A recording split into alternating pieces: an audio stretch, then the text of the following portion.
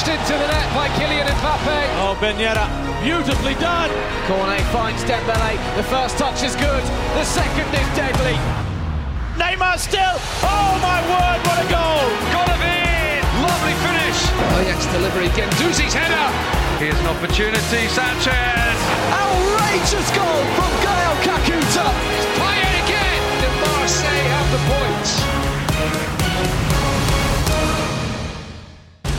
Hello and welcome everyone to a brand new season of Ligue 1 Uber Eats football.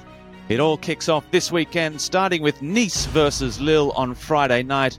And that makes this the perfect time to assess what we can expect from the impending campaign. Can PSG do it again and claim a record 12th Ligue 1 Uber Eats title? Can the likes of Marseille, Lens and Rennes push them even further than last season and create the upset? And who will emerge as this season's revelation, team, coach or player? Well, it seems just in the blink of an eye, despite the slow-motion drama of the Kylian Mbappé contract saga and the impact of Lionel Messi's departure, and of course the Women's World Cup down under, but we are back in the saddle, and in today's episode we'll be running the rule over all 18 Ligue 1 sides. That's right, 18 this year, including the defending champions Paris Saint-Germain, France's European representatives, and of course promotees Le Havre and FC Metz, who will be doing battle for French football's top prize in the 2023-24 season. We'll be going over the club's big news, players to watch, while making some doubtless foolish predictions, and also bringing back the fan favourite quiz Déjà Who, where listeners answer brutally trivial questions to go into the running for a Ligue 1 jersey. And we'll also have a sneak peek at our brand new French football history segment, Ligue 1 Legends, with Andreas Evagora. He won't be the only one in the new segment format this season, though. We're going to have player profiles, interviews, tactical analysis of all the big matches, and we'll bring you stories from behind the scenes in the League of Talents. You can find us on all your regular podcast platforms. Just look for Le Beau Jeu, the official Ligue 1 podcast, and subscribe so you get it fresh each time it drops. And don't forget to give us a 5-star rating and share it around. Don't be the jealous type. Well, it looks like it's going to be an exciting season coming up, and so to help me break it all down with savantish acumen, I'm joined by Ligue 1 Uber Eats Rain Men, Andy Scott, Jonathan Johnson, and Baptiste Reynaud. Gentlemen, one after the other, how are you all doing? We're all great. Am I starting? We're all good. Speak for myself. Looking forward to the new season, yeah.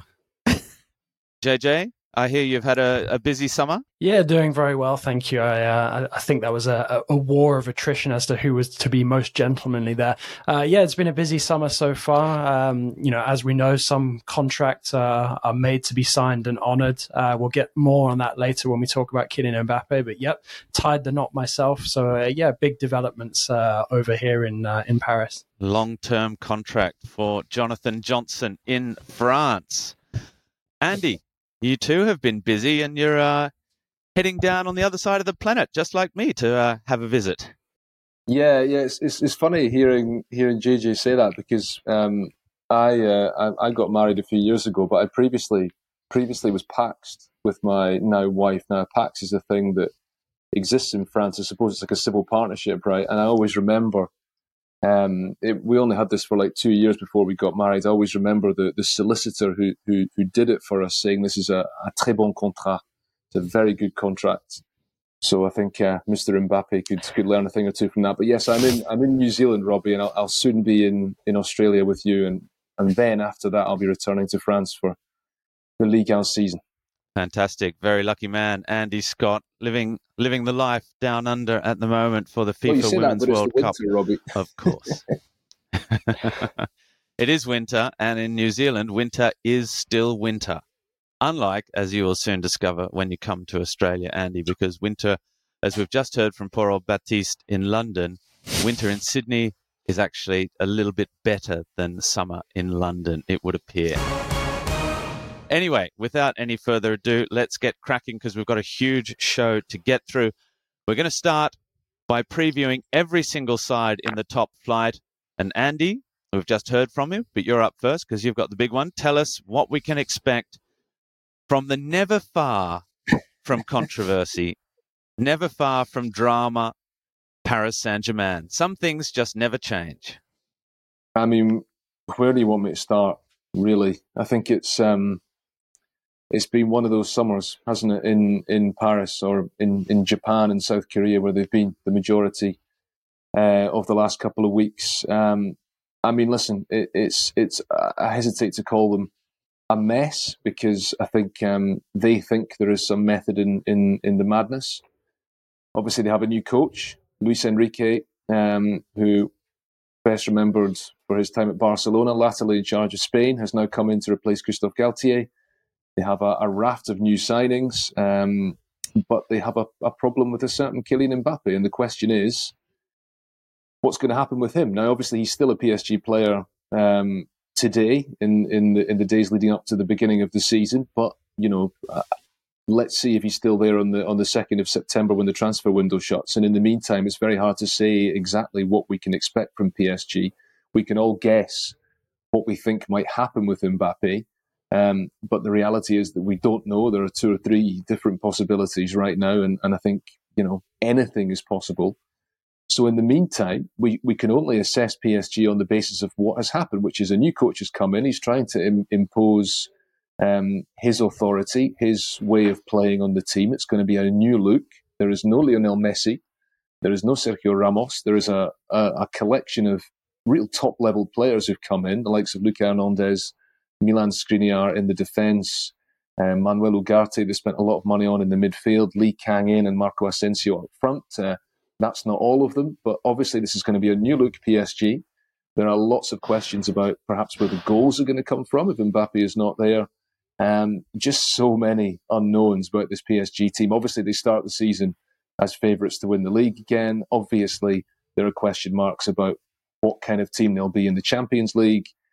But it's just a soap opera that just rolls and rolls from week to week, from day to day. And it's in many ways the gift that keeps on giving. Andy, for a journalist, I guess, and for a Ligue 1 fan, I guess you could call it the gift that keeps on giving, not perhaps for the Paris Saint-Germain supporters, as we saw in the back end of last season, who decided that they'd had enough of these gifts. And JJ, I'll come to you next, because it's an interesting one. This whole 3 years ago, when Kylian re-signed, 2 years ago, the last time, and this was, we're building the whole project around Kylian. He's taking the lead in this. Now, 2 seasons later, saying, we're going to keep you. If we can't sell you now, we're going to keep you, and you're not going to play. I mean, they did this with Hatem Ben Arfa. They did this with Adrien Rabiot. But Kylian Mbappé is arguably the best player in the world. Can the club do that? And is this just cutting off your nose to spite your face? I mean, we said that at the time with Adrien Rabiot. But this is taking this whole thing next level. And it might not be finished here. There's talk of Marco Verratti to Saudi Arabia as well. I mean, Luis Enrique, is he already wondering what he's got himself in for here? Well, if you believe the reports, he is already questioning exactly what he's doing as PSG head coach. It was quite interesting to see that during that tour of Japan and South Korea, because obviously that South Korean date was tacked on to the end of it once Lee Kang-in had been signed, that there was reports which were swiftly denied by PSG that Luis Enrique was already wondering, exactly what he'd committed himself to for the next couple of years of his career. But I mean, I think realistically, this entire summer and everything being up in the air with Mbappe, really it's a product of PSG's desperation to keep Kylian Mbappe at the end of not last season, but the season before that, because as soon as it became obvious that Kylian Mbappe might agitate for a move away, you saw just how weak and how powerless the PSG position was, because they basically had to say yes to every single one of Kylian Mbappe's demands, and in doing so, offered him the opportunity to opt in for that crucial final year of the contract. Whenever you put the power in a player's hands, they always have the potential to go against the club's wishes. So, I think PSG were very naive if they thought that Kylian Mbappe was going to opt in and extend with that final year of the contract. The thing that I would say now is most interesting, though, is obviously at this moment in time, we're a week down in August. We've got 3 weeks of the transfer window left to go. the expectation right now at this moment in time is that Kylian Mbappé moves on. But if you look at the moves that PSG have made already and are trying to make, there is the expectation that they will reinforce in the attack. Names like Gonzalo Ramos, Ousmane Dembele linked with the club. Suddenly if PSG were to bring those kind of players in and potentially look to try and move out a Neymar, maybe a Verratti. Even Marquinhos has been linked with a move to Saudi Arabia. Suddenly that squad is a lot more in line with what PSG and Mbappe were discussing, which convinced him to extend his contract than it was at the beginning of this summer. Now, obviously a lot can change in the coming 3 weeks. And I'm not saying that I think, Kylian Mbappe and PSG's position will change, because it seems like there's been a lot of damage done in that relationship over the last couple of weeks and months. But equally, it does kind of feel like if, PSG were to succeed in suddenly, accepting some of these offers that have miraculously appeared from Saudi Arabia. They were looking into Neymar before he was able to prove his form and fitness this preseason. Marco Verratti has rarely featured in preseason up until the final game, with the speculation that he might move on.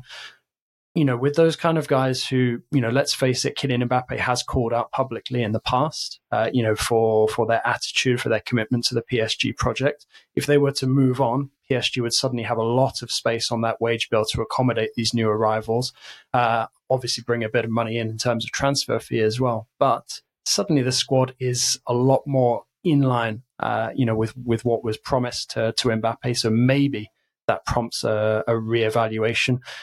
But at this moment in time, it's also quite difficult to imagine that. So for me, I feel like PSG's problems right now and the mayhem that we've seen this summer was very much something that's self-inflicted.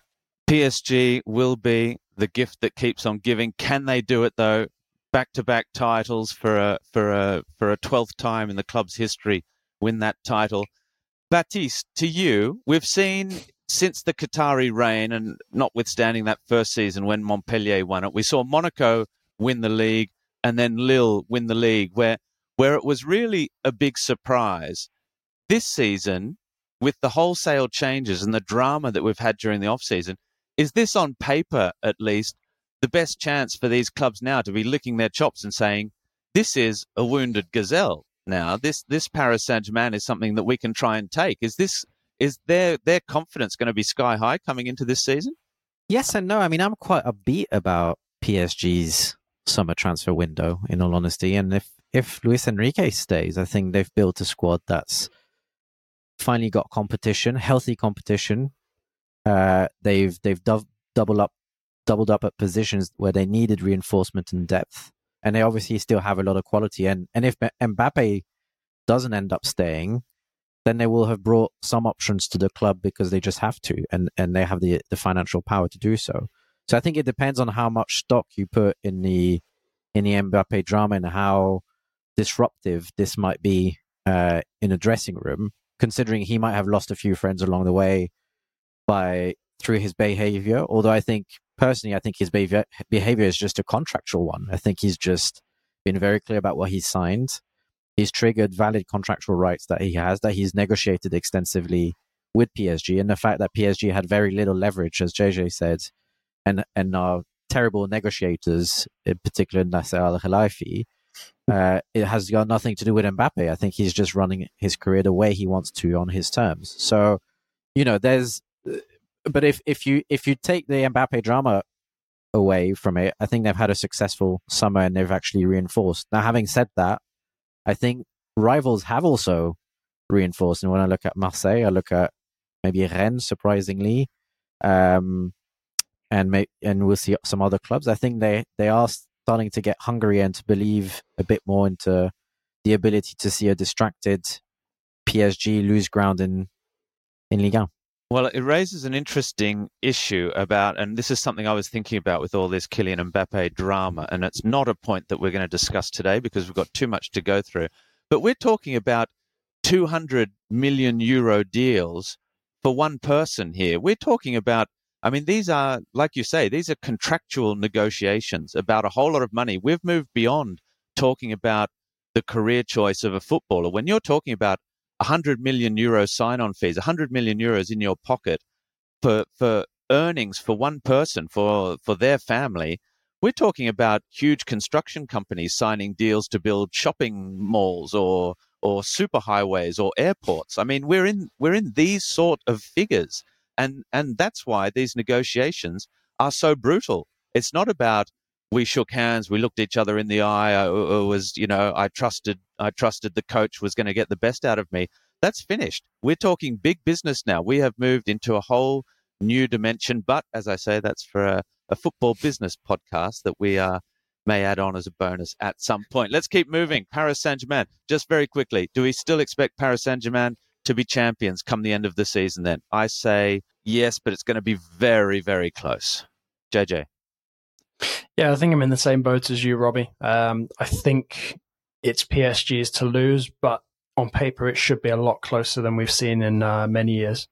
Well, if we said that, you look at how it finished last season on paper, it's still very close. Andy?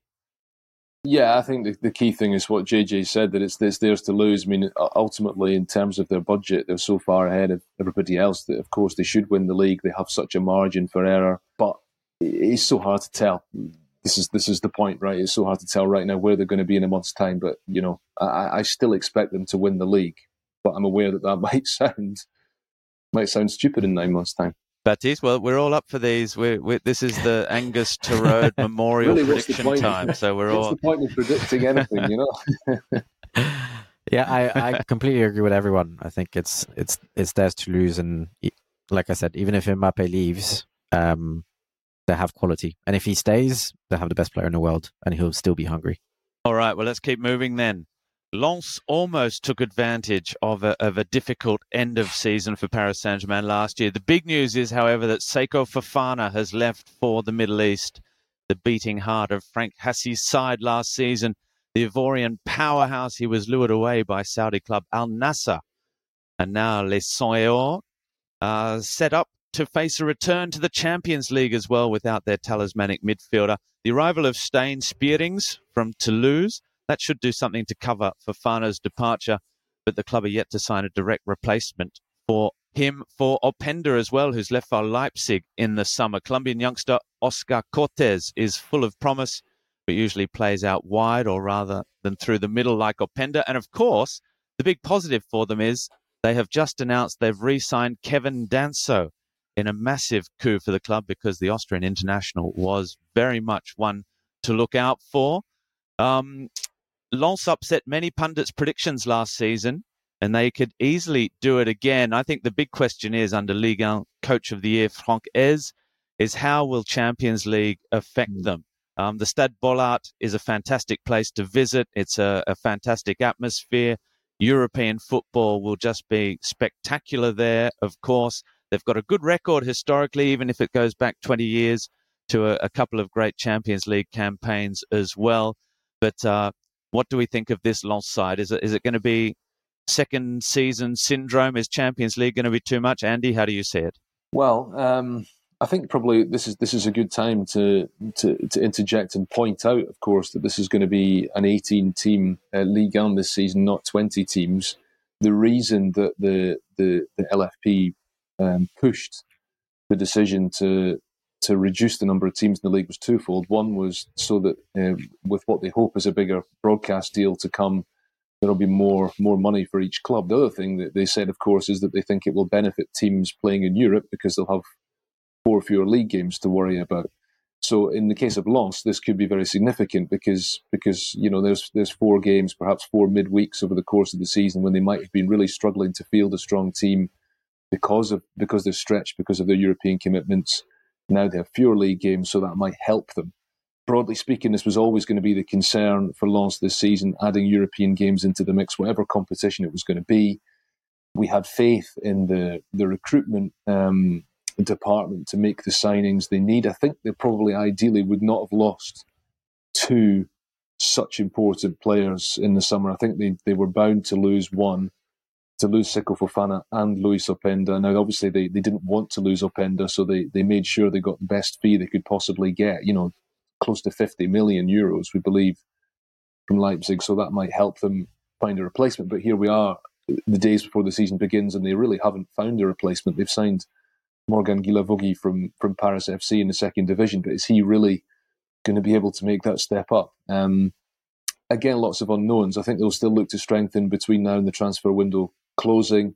Maybe if Florian Sotoka can keep scoring from the halfway line like he did against Manchester United in a friendly last weekend, that might help their cause. But I think it's going to be, they have a brilliant manager. They have great players like Kevin Danzo that you mentioned. They've made some interesting signings. But this is a big step up for them. And I think if they can finish the season in the league sniffing around the European places and not disgrace themselves in the Champions League, compete well, perhaps drop into the Europa League, that would represent a very successful season for them. But it's hard to imagine them on the same level as last season. I mean, it was an astonishing performance from them last season. I think even their fans would not expect them to match that. I just hope that they don't really fall away, but I don't think they will. Yeah, I think building on what Andy said, it is going to be a challenge. It always is for French teams who are either competing in Europe for the first time or coming back to Europe after a long time away. There's always going to be an adaptation process.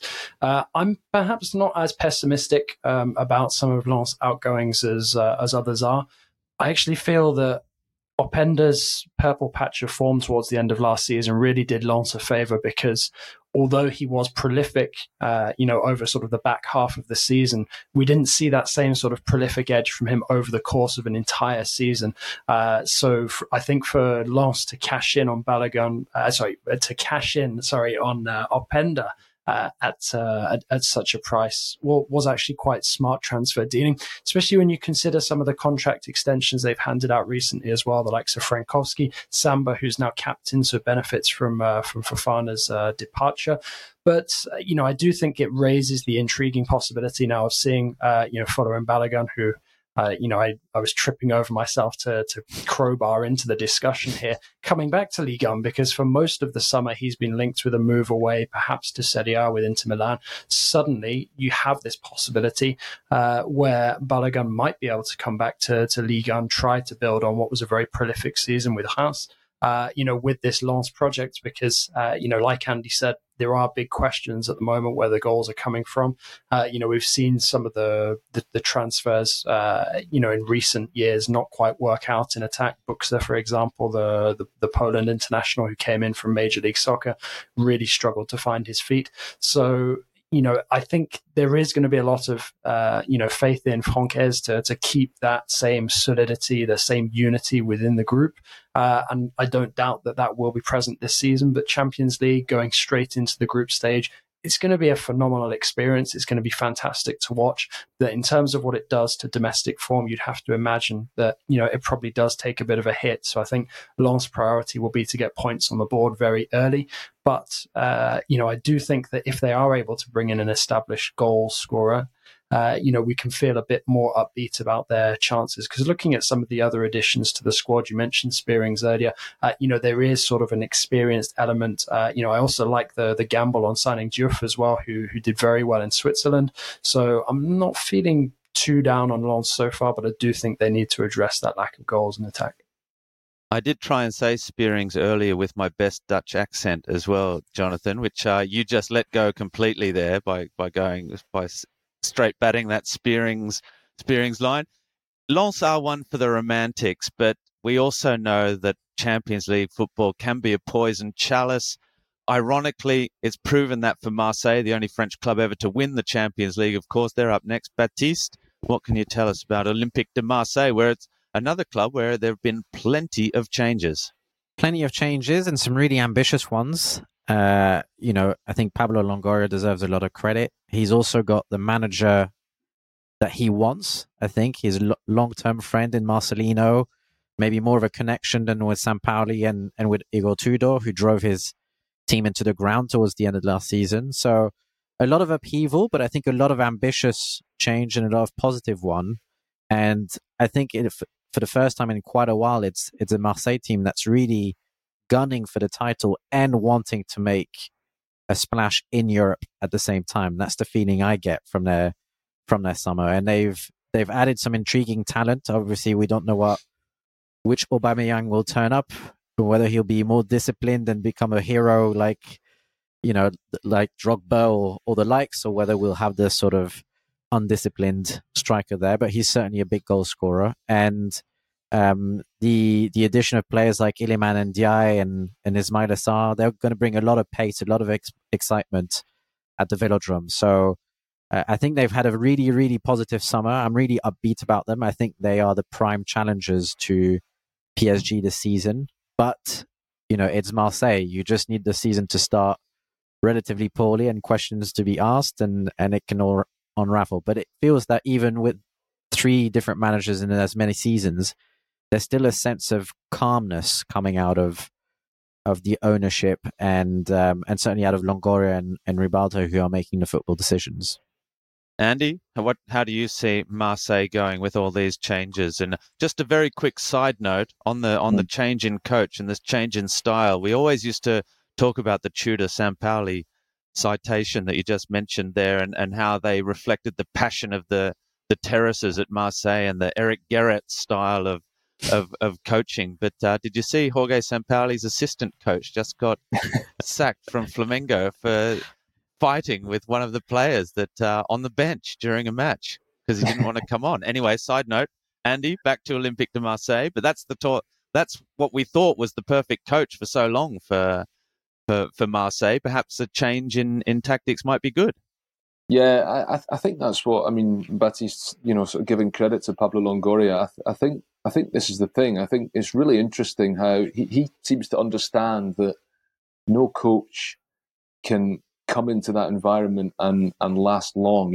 It's better to get a guy to come in and kind of just give it everything for a year, maybe 2 years, and then move on to the next one and try and change things up. And just this idea that, he's a real wheeler dealer in the market, always looking to move. There's talk of Ruslan Malinovsky, who they signed in January, being sold in this window. I think they've made some really, really interesting signings. Obviously, Dimitri Payet leaving is a huge moment for Marseille as a club. He's been he is a Marseille legend, but he's not managed to be part of a Marseille team that has won anything concrete. I have and again, I'm going to say this for everybody in this podcast, but it's very early days. I have a feeling that this could be the moment for Marseille that we've said in the last few years, this time they can mount a challenge. But when you look at what they've put together on paper, I feel that Aubameyang, for example, might just really flourish in the environment at the Velodrome, give himself one last big season at the top level. I think Ismail Assar is a terrific signing. What he was doing playing outside the Premier League in England last year, I've got no idea. Top class player. I think they could make it. And when we're talking about teams closing the gap to PSG because PSG are potentially falling away, well, Marseille have to be in a position to catch up. And again, obviously, it's a caveat that we've added to Monaco in recent years. They're involved in the Champions League qualifying rounds. Are they going to come through them? There's a possibility. We've seen today with the Champions League, the qualifying round draw, possible tie against Braga to come, which will not be a gimme if they can get past Panathinaikos. How these games will affect the start of the league season for them. Might they find themselves playing catch-up already in September? But I think on paper, it has got everything to be a really, really interesting season in Marseille. I can't wait to see what that new look team is going to do. It looks like a strong starting 11. JJ, very quickly, you agree? Baptiste, do you agree with that? Are we thinking Marseille could be the strongest challenger for Paris Saint-Germain this season?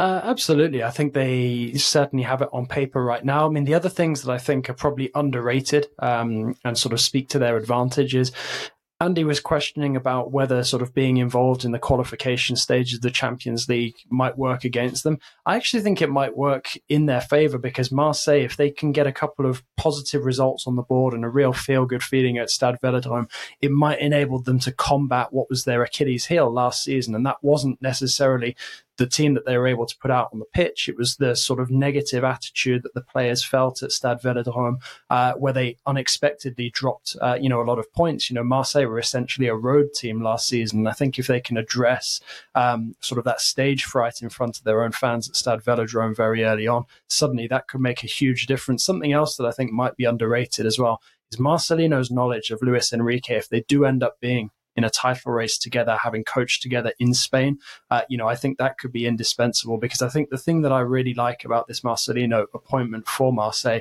is how pragmatic he is and how we spoke earlier about how Marseille are going to change style.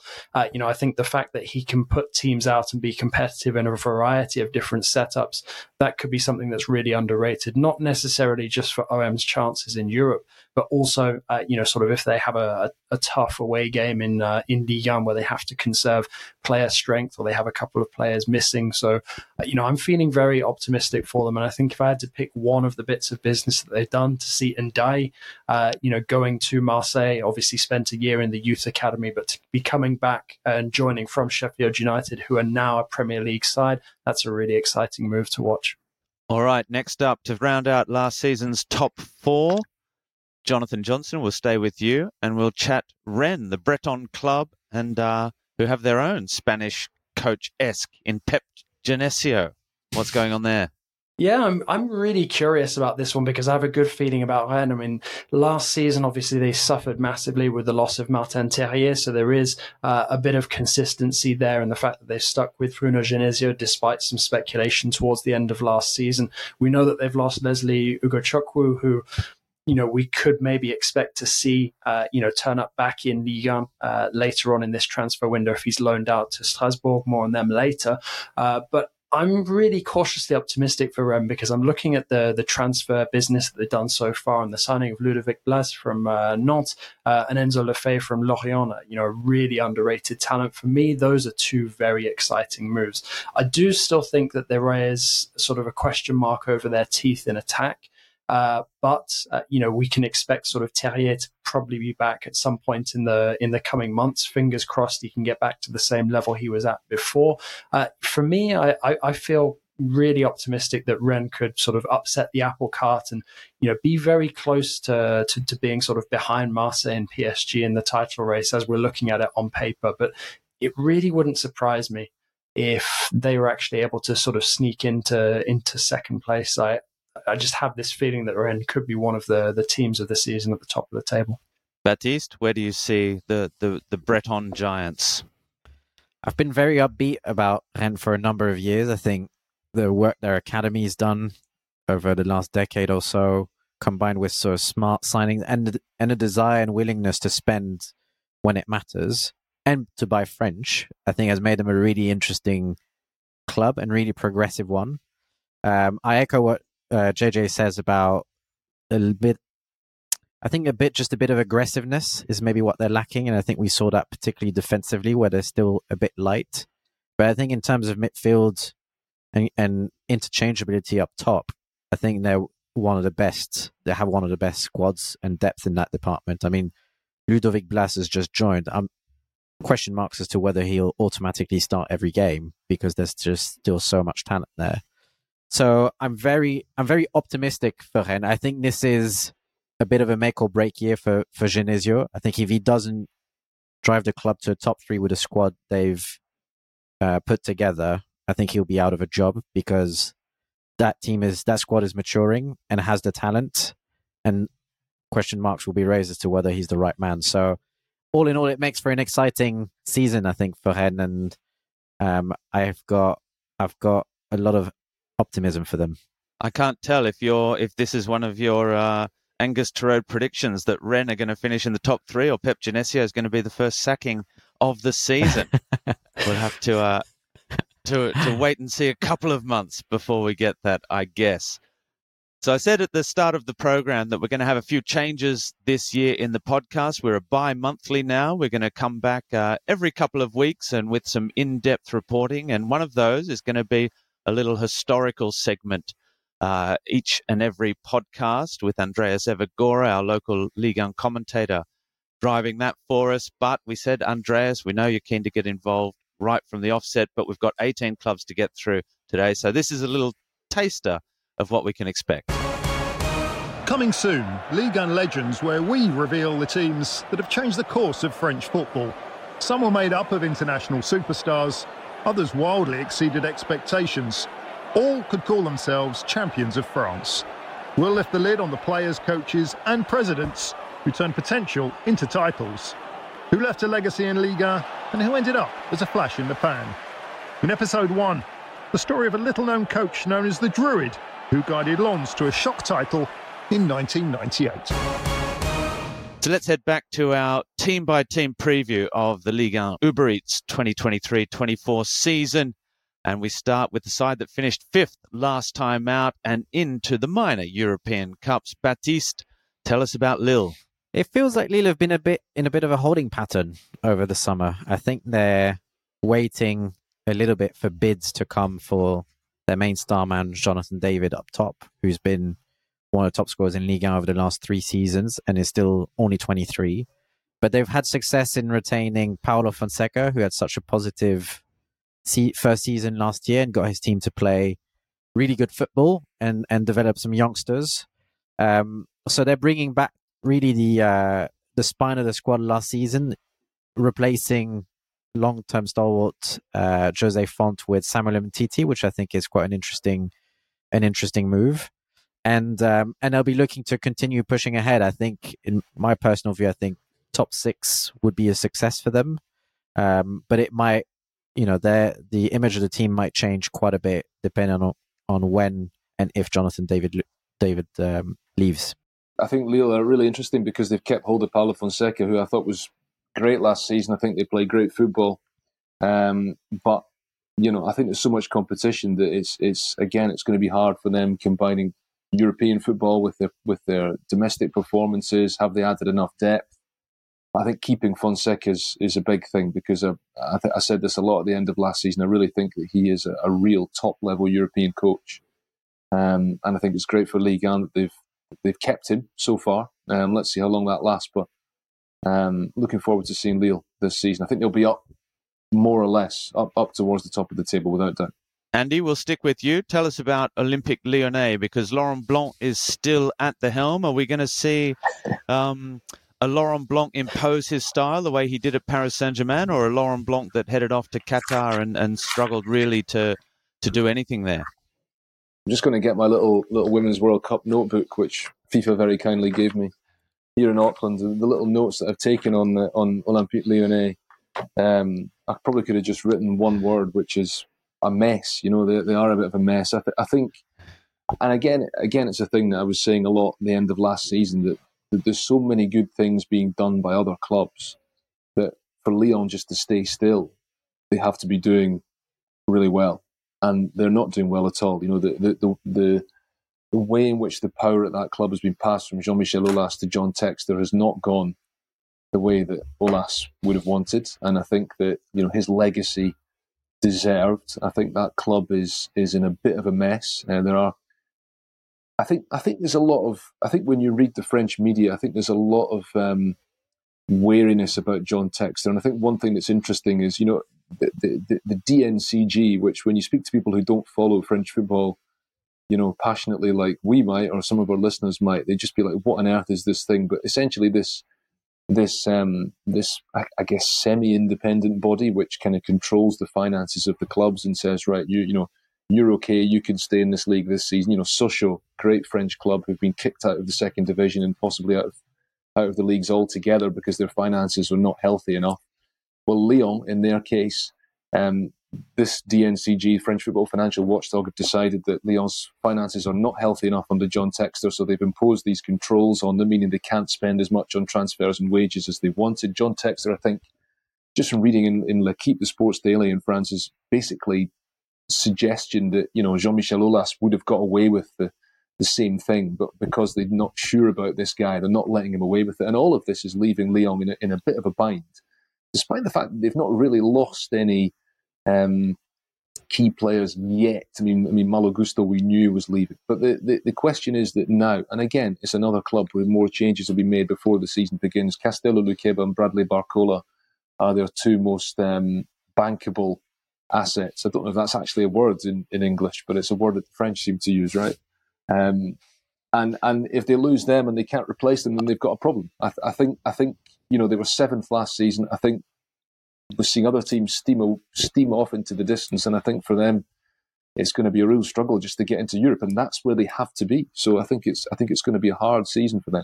Yeah, I think there was a 50 million euro hole, wasn't there, in Textor's budget or the Lyon budget for the season, and they said it was going to come from the sale of OL Reign in the NWSL in North America. But I'm assuming that sale hasn't gone through yet either, if they still haven't managed to stump up the cash. No, exactly. And of course, the club of Little Women's World Cup segment, the club of Megan Rapinoe, who the American star, she's been playing for OL Reign. Yeah, I mean, they are insisting that this deal is going to happen, but it's not actually gone through yet. And the rules are very strict in France in terms of the finances. And we can debate in our football business podcast, which apparently we're going to do sometime, about whether that's a good thing or not. But yeah, I mean, essentially they are. We're going not to do that able later to tonight, Andy, for you in Auckland. Well, I mean, it's already very late at night, so no.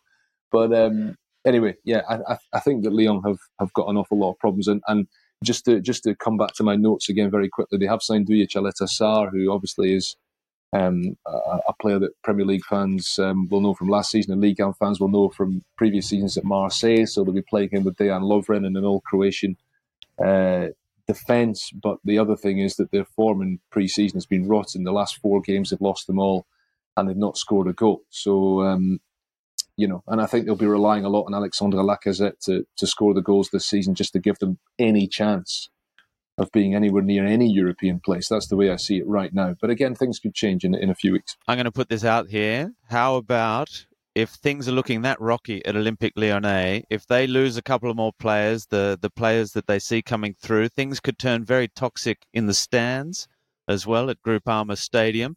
Could we be looking at a Bordeaux Saint-Etienne style collapse from one of these giants of the game, or is it not that bad?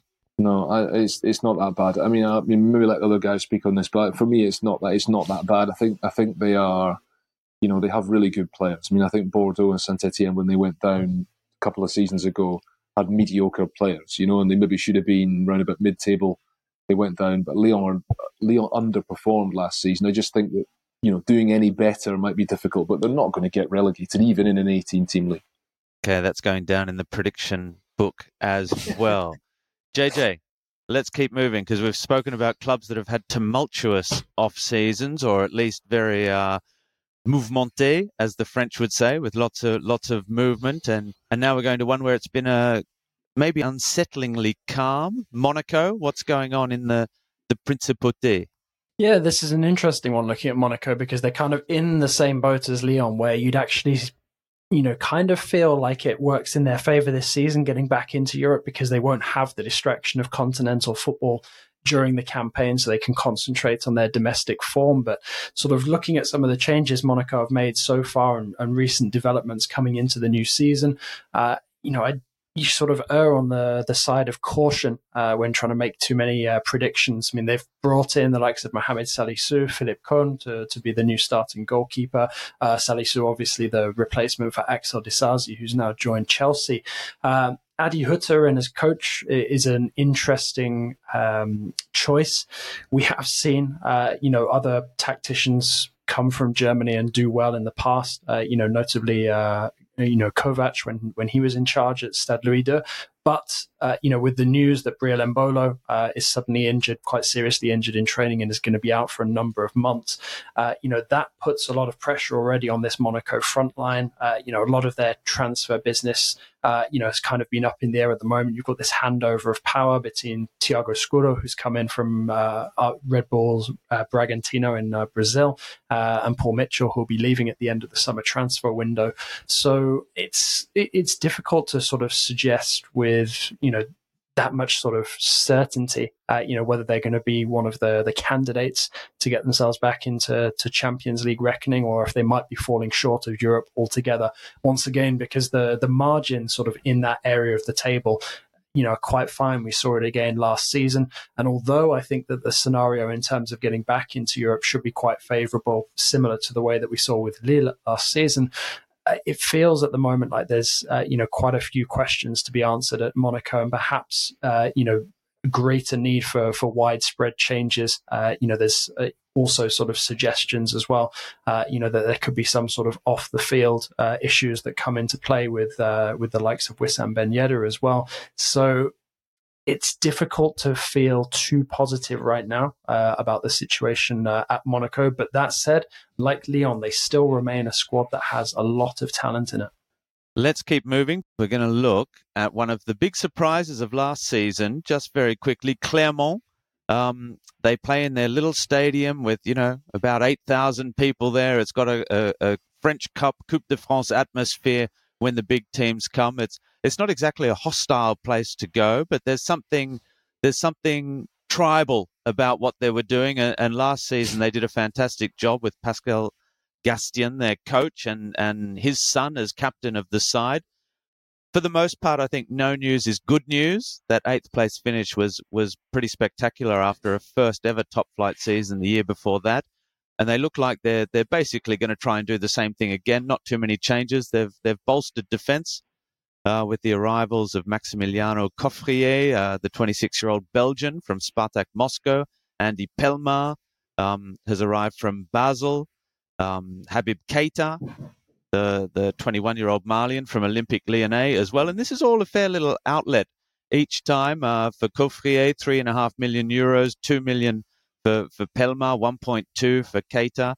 So there's a bit of money going out. Right winger Bilal Bitoba as well has arrived from Niort after a difficult season for Niort in the second division. So they have options. Perhaps the biggest question is where the goals are going to come from. And in the second half of the season, they came from Gréjean Kier, who scored 10 in the end and 4 assists. And when he was directly involved in a goal as well, they never lost. So perhaps that good luck charm will be part of it. But I think overall, we'd be hard pressed to expect Clermont to reproduce the kind of heroics that saw them finish 8th last year.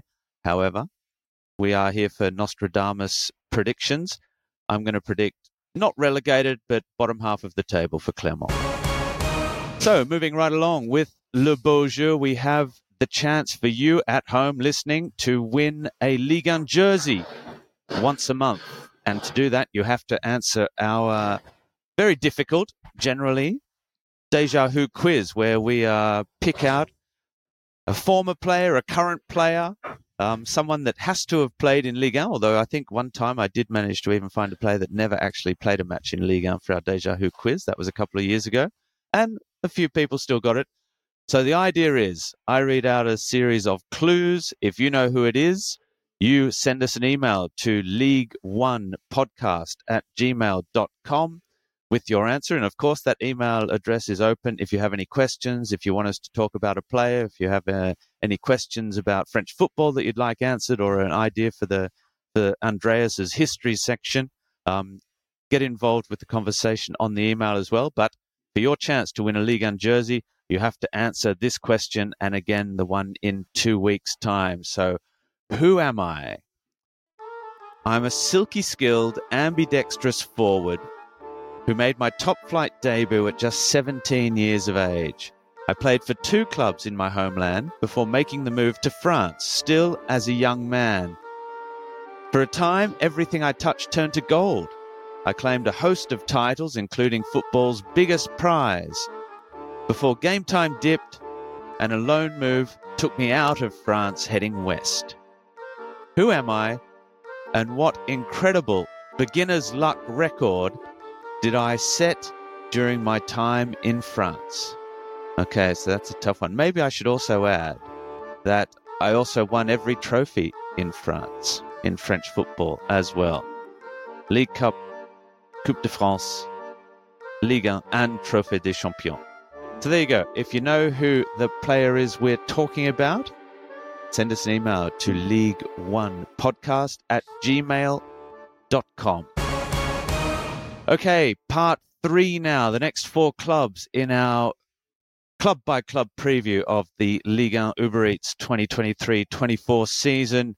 And we're going to head back to Jonathan Johnson, who's joining us and sharing us with all his expertise to talk about OGC Nice. JJ. Yeah, I'm really looking forward to seeing how Nice look in the opening games of this season, because I think it's a fascinating managerial appointment, bringing in the very highly rated young Italian Francesco Farioli.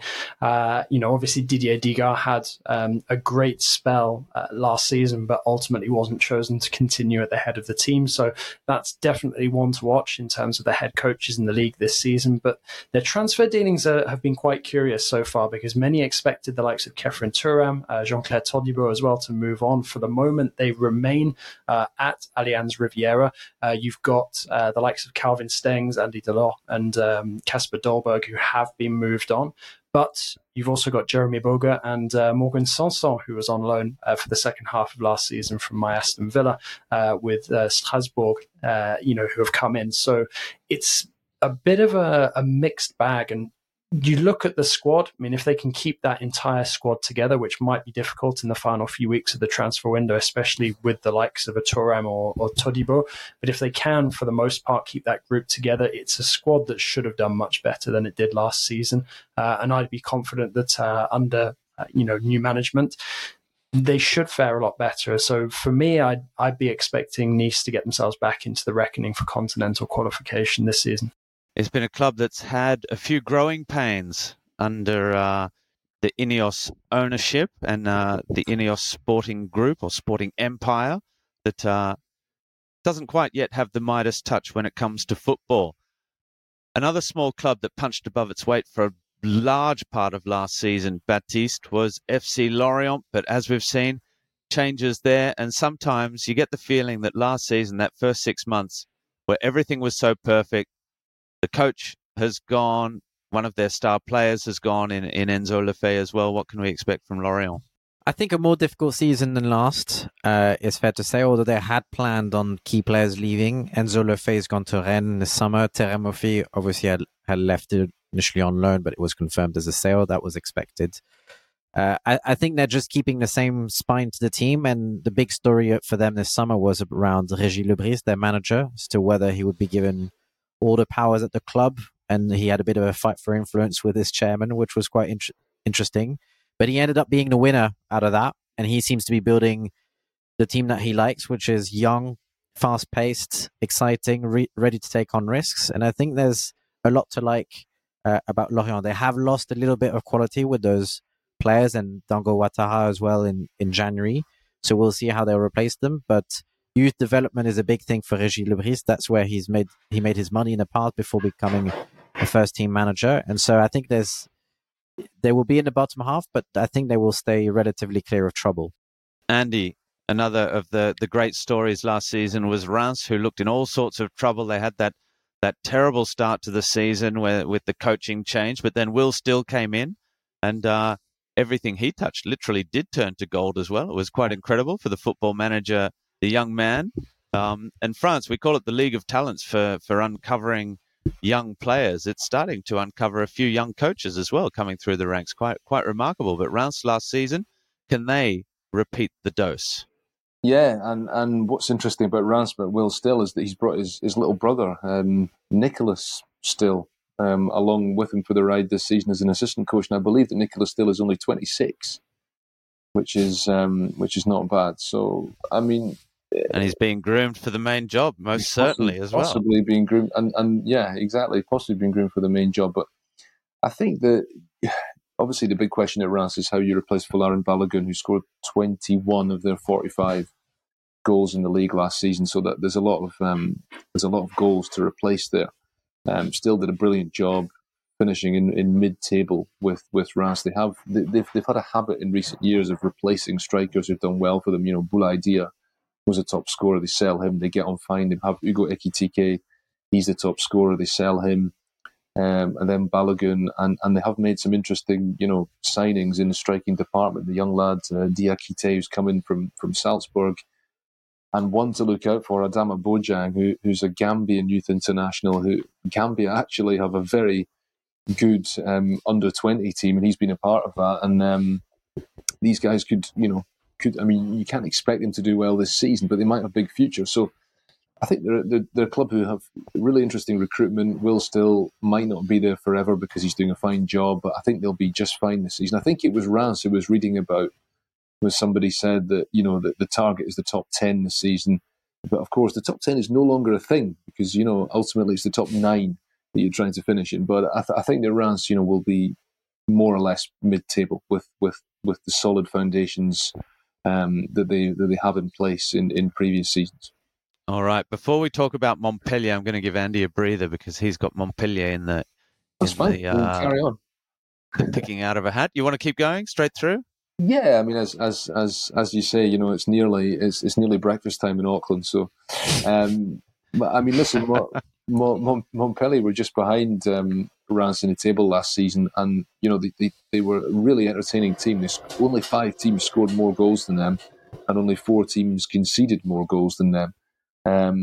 LEY was a big part of that. Now they've not sold him yet, but he will probably leave in the next few weeks. I think they want him to leave, and they want about 30 million euros for him, and they want to reinvest that not just in players but in other things around the club. But they seem to be quite happy that with the team they have in place, which maybe kind of surprises me a little bit. I mean, Montpellier have stubbornly been a solid Ligue 1 team really ever since they won the league a decade ago. There was a wobble last season. They sorted that out in the second half of the campaign. But it's a smaller league. It's a competitive league. I wouldn't be all that optimistic about their chances, but I'm not saying I expect them to go down. But I don't expect them to be featuring in the top half necessarily. All right, now I get my chance to talk about Toulouse, because this data-driven model that worked, I guess you'd say it worked very well in the end. It saw them promoted into the top flight. They won the cup last year, and they played some really entertaining football as well, even if it took a little while to get going in the top flight under Philippe Montagnier. The big story out of Toulouse is that they've lost Branko van den Boomen, Stijn Spierings, Brecht de Jager. How was that? Ross Healy, Ratau. You're like Steve McLaren in that famous video, Steve McLaren, when he was the 20 Enschede coach. Didn't who was at Marseille? Joey Barton do a press conference with a French accent as well, speaking English. Yeah, very good. Maxime Dupé's also. So anyway, a host of these players have moved on. Most of them Dutch, but that was understandable because they were the stars of the show for Toulouse. Now, interestingly, they've brought in a Dutchman, Ibrahim Sissoko, 20 years of age, a German, Niklas Schmidt from Werder Bremen, a Frenchman, a Venezuelan, Christian Caceres Jr. from New York Red Bulls. All of these for €1 million signings. Cesar Gelabert from Spain, a 22-year-old who was playing in the Spanish second division. Importantly, there's no more Philippe Montagnier either. They've brought in a 36-year-old coach, Carles Martinez Novel, Barcelona-born. They brought him in December last year. He was head of methodology at TFC for the second half of last season. So I guess I suspect they knew that he was going to be taking over at the end of the season. But it's a young coach. He's never coached a senior side before. He's got youth experience at Espanyol, at La Masia, at Barcelona, even at Al Rayyan in Qatar as well, where we just spoke about where Laurent Blanc had a little spell. Q80 under-20 side, but never first-team football, never senior players as well. And for me, that's the big question mark. We know that they've brought these players from all over the world, that they find players in second divisions, in obscure leagues, bring them in and get them to work. They've got a young coach who's cut his teeth in youth football. The big question is now, can Toulouse back up after the fans enjoyed that trophy last season in the Coupe de France?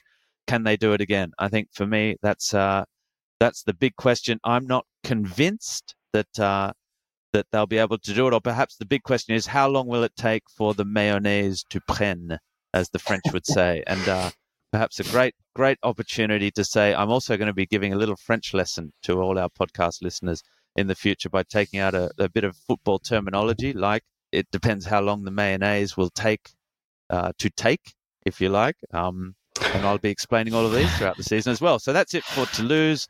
It's a question of mayonnaise. And now we head to Brest, Baptiste. Not much to report at Brest. It's pretty much the same club, same side. They've lost a big asset in Franck Honorat, who was close to double figures over the last 2 seasons and was a goal scorer and a creator for them from the wing. But otherwise, Eric Roy is pretty much managing the same side. And I think that's testament to the fact that Brest don't have a lot of financial power at their disposal. They're not the most visible or attractive side in the division because of their relatively recent history. And I think their target is basically to finish 15th or above, is to take the Giroud saying their target is to avoid relegation every year. So I think they are decently armed for it. if continuity works in their favor, but there still remains a lack of quality for me. And I think they're in real danger of being dragged towards the bottom this year. One player I do like there is Jérémy Le Douaron. He's a good story.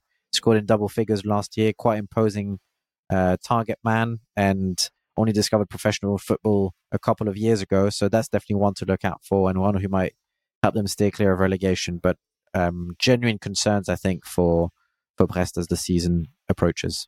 Did I see they have a new stadium on the way or something being planned as well? I saw some pictures that look pretty spectacular. They wouldn't want to be doing a Le Mans on us and build a brand new stadium and then get relegated and then find themselves with an albatross around their necks. Let's keep going.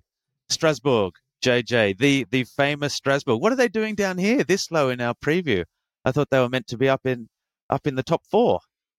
Well, the reason they're all the way down here was because Angus Torode infamously predicted that they'd be in Champions League contention, and they flirted with relegation so long that they just about survived by the skin of their teeth. Unfortunately, Frédéric Antonetti, who did such a fantastic rescue job as Ligue 1's fireman of choice, sort of the Sam Allardyce of Ligue 1, if you will, kept them up, and then they've rewarded him with a takeover, which has seen Patrick Vieira come in as Blueco. So Blueco as in the same group that owns Chelsea in the Premier League, has now come in and will be overseeing a project alongside that of Chelsea's, which could see some crossover. We haven't actually seen any sort of direct loan movement for the moment, but there are believed to be a couple in the offing.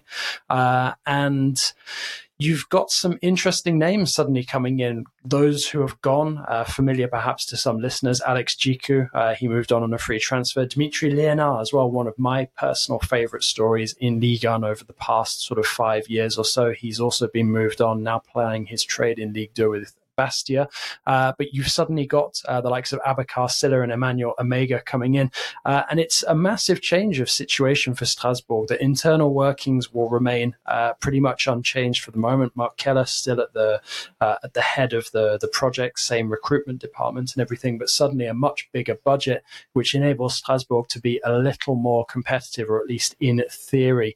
So you do still have the likes of Ismail Doucouré as well, highly rated young defender. There's a number of potential talents who have been lined up. You've got a possibility as well of one or two Chelsea loanees before the end of the transfer window. Ugo Chukwu as well, who signed from Rennes, could also find himself coming back to Ligue 1. So very difficult to imagine Strasbourg struggling against relegation as they did last season, but equally, I'm not sure I'd go as far as Angus Torode did just yet and predict that they're going to make a run to the Champions League. I think it's going to be interesting to see what form this project takes, especially once a couple of players do start moving over from Chelsea. But for the moment, it looks a lot more optimistic, at least on paper, the situation in Alsace than it did last season. Earlier in the podcast, Andy called Paris Saint-Germain the gift that just keeps on giving for everyone except their supporters. Baptiste, is Nantes a little bit in that realm for football journalists and for the content makers? Because I mean, Nantes is never far from a crisis. Even when they go all the way to the cup final, they manage to find crisis out of that. What's happening for the Canaries? Not much really this summer. They've lost Ludovic Blas, who is by far their best player over the last 2 seasons, and they've recruited pretty much no one.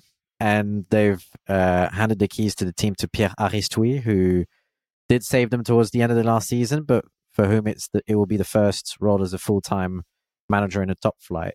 There's loads of reasons to be worried for Nantes. I'm definitely very pessimistic about their chances. They lack quality in the side. As you said, when you've got the owner who loves a little bit of chaos and his son being the main football decision maker at the club, and enthralled with certain unsavory agents, then that's a recipe for disaster. I think they just evaded it last year. I'm struggling to see how they're going to escape this year. I don't think they're in a positive dynamic at all, and ultimately their starting 11 doesn't fill me with confidence. So I've actually got them as a bit of a relegation certainty out of the 3 relegation sides. I think they'll there's a good chance they'll end up in the bottom three, if not bottom.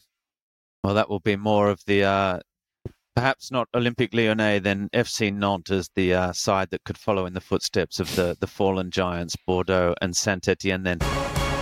That's it for the 16 sides that were in Ligue 1 last season. 2 have joined them as 4 went down. FC Metz and Le Havre, 2 names with plenty of Ligue 1 experience in the past. And the FC Metz are the side we've seen most recently in the top flight. They're back. What can we expect from them? Well, you know something. I went to the trouble of totting this up. In the last 18 seasons, they have either been promoted or relegated in 12 of them. So, what we can probably expect from Metz. It's the definition of a yo-yo club, isn't it? Yeah, and including one relegation to the third division when I think they had Sadio Mane in their squad, and then one promotion straight back to the second division. So I think what we can expect from them is that they'll get relegated, I'd imagine. At the end of the day, that's just the reality. I mean, they have the outstanding player in the second division last season in Georges Mikhail-Tadze. He was a top scorer and the best player. But they're probably going to sell him. They want about 20 million for him. They've not got it yet, but they're probably going to sell him in the next few weeks. And let's see how they can reinvest that money. I mean, they are bound to struggle. The coach is Laszlo Bologna, who is the grand old man of French coaching now. He's about 70. He played in the Steaua Bucharest team that won the European Cup in 1986. And he's been manager of various different French teams over the last 2 decades. He's still going. So it'll be interesting, but they will struggle. It doesn't sound good for FC Metz. I'm sure the people at the Stade Saint-Symphorien won't be liking to hear this, Andy. It's one of those sliding door moments. Perhaps if in 1998 they'd won the league instead of losing it on goal difference, it'd all be a different story for FC Metz. JJ, Le Havre, the other side, another famous side. Are they the oldest French footballing side of all? Are they the oldest founded sporting side in France? I think they might be. I think they claim to be. Is that going to save them? Is that going to help? No, I think they claim to be. I think there's actually a dispute. I think it's the oldest sporting group in France, but there's some debate as to whether the group was originally playing rugby or football, but they're generally considered to be the oldest footballing club in France. That's correct. And it's fantastic to have them back in Ligue 1 as well, because Le Havre, sort of in more modern terms, obviously, known as a giant in the French game of youth production, having brought through some phenomenal talent over the years. So great to have them back in the top flight. And it's actually shaping up to be a really intriguing season. I mean, especially when you bear in mind as well, you've got the relegation playoffs coming in. So should, Le Havre be targeting something, perhaps they should be targeting that or better, because they have this interesting project that's being overseen by Mathieu Bodmer, of course, former PSG, Lyon and Lille, among others, midfielder, fantastic player in his day. He's now turned out to be a dab hand at being a sporting director as well. And he's working to quite a tight budget so far this summer, but a couple of the players that have been brought in will be familiar to French football fans. You've got Loïc Nego, who's coming back after many years away in Hungary, where he's actually a naturalized Hungarian international. You've got Johan Selmier as well, formerly of Troyes and Strasbourg, and you've got Rasoul Ndaye as well. So Le Havre raiding Sochaux, who've had a very, very difficult summer, which could get even worse in the coming weeks. So I'm kind of curious to see exactly how it's going to play out for Le Havre, because they were quite solid at times in Ligue 2. You wouldn't say that there's necessarily any sort of outstanding talents. Obviously, Amar Richardson as well, going back to Reims. He was loaned out to them last season, having moved permanently last summer. So there's, I think anything above the relegation playoffs would be quite an achievement for this hack side as they return to top flight action. Mathieu Bodmer, the former PSG man, as you say, Lille and Lyon as well. His goalkeeping coach is Nicolas Duchesne, who was also his teammate at PSG. And I think it's only a matter of time before they bring in someone like Clément Chantôme.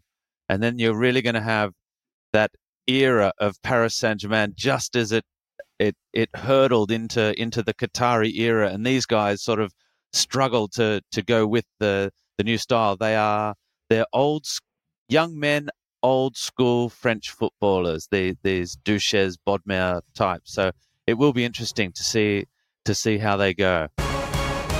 All right, well, now it's time for our bold predictions. We're going to go through it very quickly.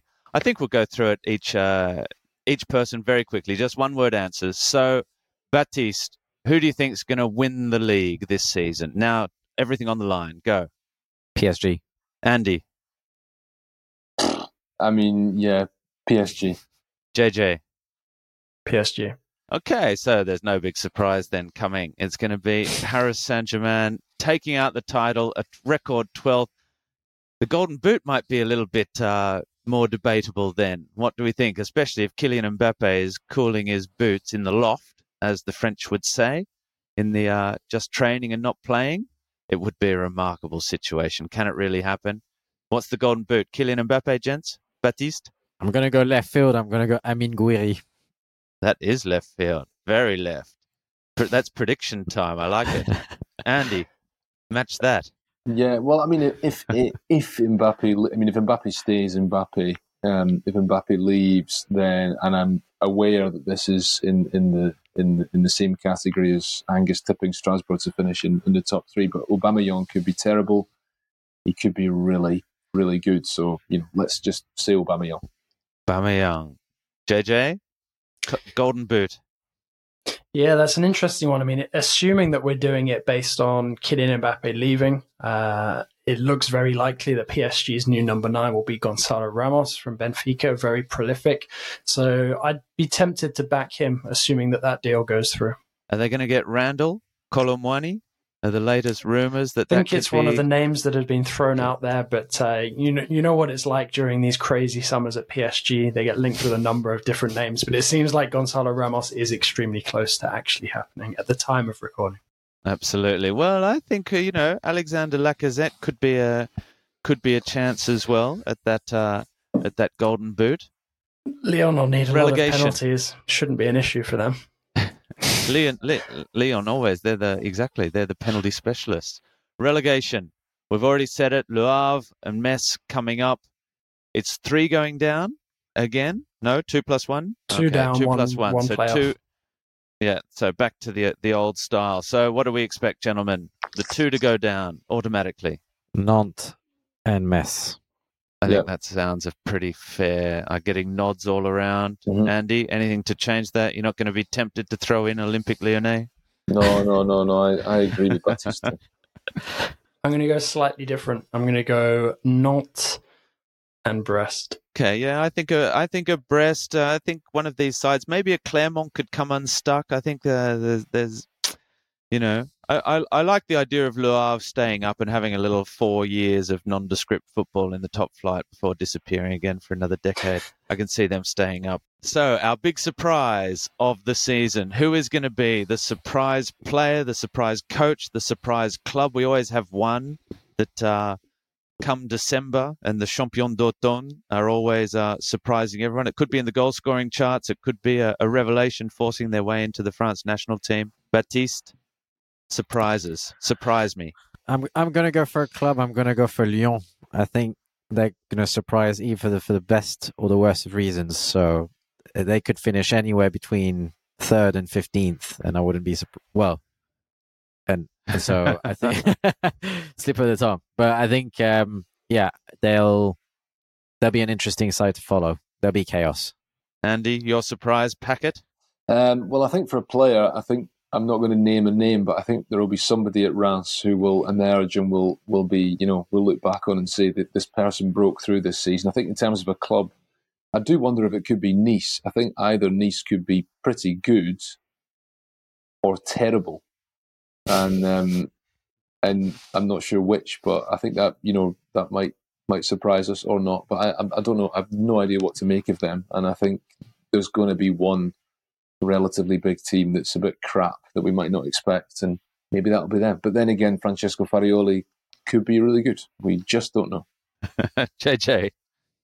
Yeah, I'm tempted to get in the same boat as Baptiste, so I guess I'm going to develop on that idea of Lyon being very unpredictable and stick my neck out and say that I think that Laurent Blanc will be the first coach to go. He's already been sort of tiptoeing in and around that topic at the end of what's been a very difficult preseason.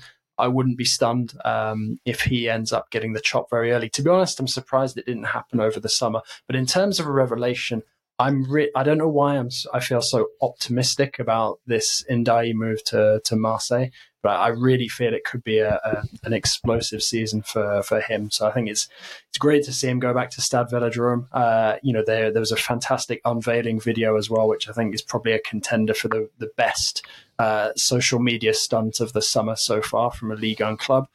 And it just feels like a very, very good fit. Maybe too good a fit, but I really think this one's going to work out. Could the big surprise be Mbappé at Paris Saint-Germain? And of course, I'm talking about Ethan Mbappé, not Kiki. We saw a 16-year-old last season break in to the Paris Saint-Germain first team. Could one Mbappe's woes be another Mbappe's gains? It's true, JJ. They do have Noah Lamina there as well, another famous name, more linked with Marseille or FC Lorient than Paris Saint-Germain, but the young Lamina is there as well. And perhaps under Luis Enrique, this could finally be the season for the Paris Saint-Germain kids to get their chance and show what they can do. The big surprise, of course, would be Kylian Mbappé re-signing a new 10-year deal with Paris Saint-Germain worth €1 billion in salary and sign-on fees, and stay till he was 34 and be top scorer every year along the way. We'll have to wait and see. Let's look ahead then very quickly to the first two matches of the 2 rounds of the season. It all kicks off this weekend. Nice versus Lille. Paris Saint-Germain are reunited with FC Lorient, the first side they ever played under Qatari ownership. Marseille take on Reims this weekend. Plenty of big matches in round 2. Toulouse entertain Paris Saint-Germain. Lyon host Montpellier, and Reims take on Rennes. So second v fourth from last season there in week 2. It's a gentle start to the season, gentlemen. Baptiste, do you expect any big surprises in this first 2 weeks, or it's a good chance? There's no Trophée des Champions, of course, for the moment anyway, this season. So no first trophy yet. So sides just gently putting their feet in the water to get started this year. I'm always intrigued by Lorient coming to the Parc des Princes in August. Historically, they've been their bogey team, and that's always a fun game. And obviously, Régis Lebris has done a good job. So we'll get a first sight of whether the Mbappé story is impacting PSG, and no doubt that if they lose that game, it will get even more blown up. So I think that's the one I'm keeping an eye on.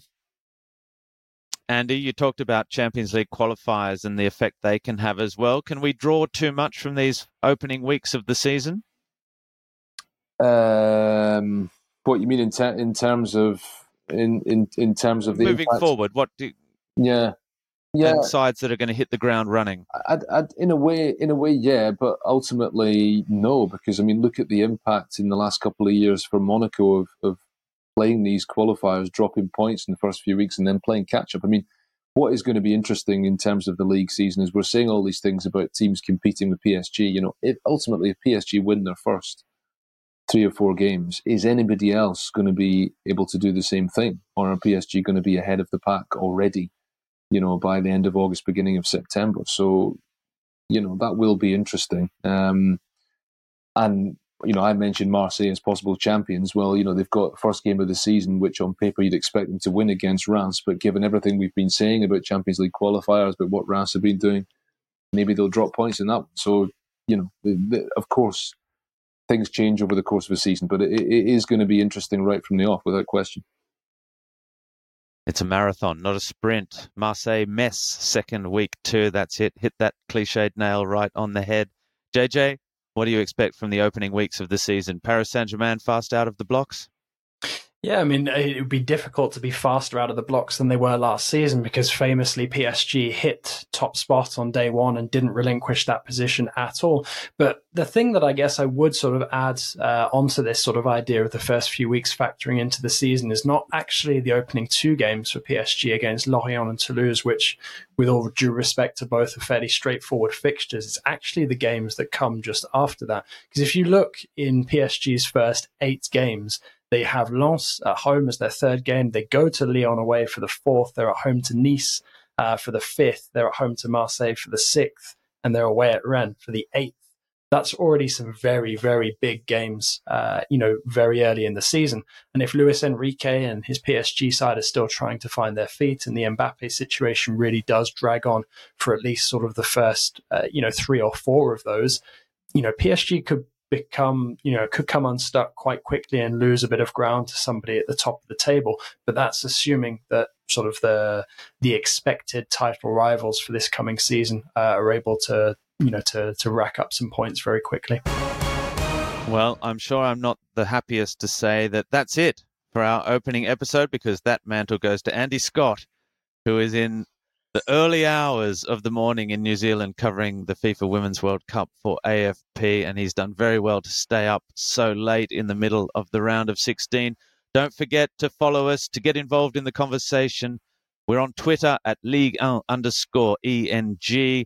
There's Ligue1.com, of course, where you can find the podcast and all the latest videos and articles about the French top flight. We are official. Like us, follow, subscribe, and recommend on all your podcast platforms. Le Beau Jeu will be back in 2 weeks' time with our all-new regular season format, which includes a look back at the first 2 rounds and a look ahead to, amongst other things, as JJ just said, PSG versus Lens. We have the debut of Professor Andreas' History Corner. He's taking a look back at that legendary Lens team that won the league in 1998. We're also introducing our new tactical analysis for all you budding coaches to get your heads around the how and why of Ligue 1, and to help you out with the who.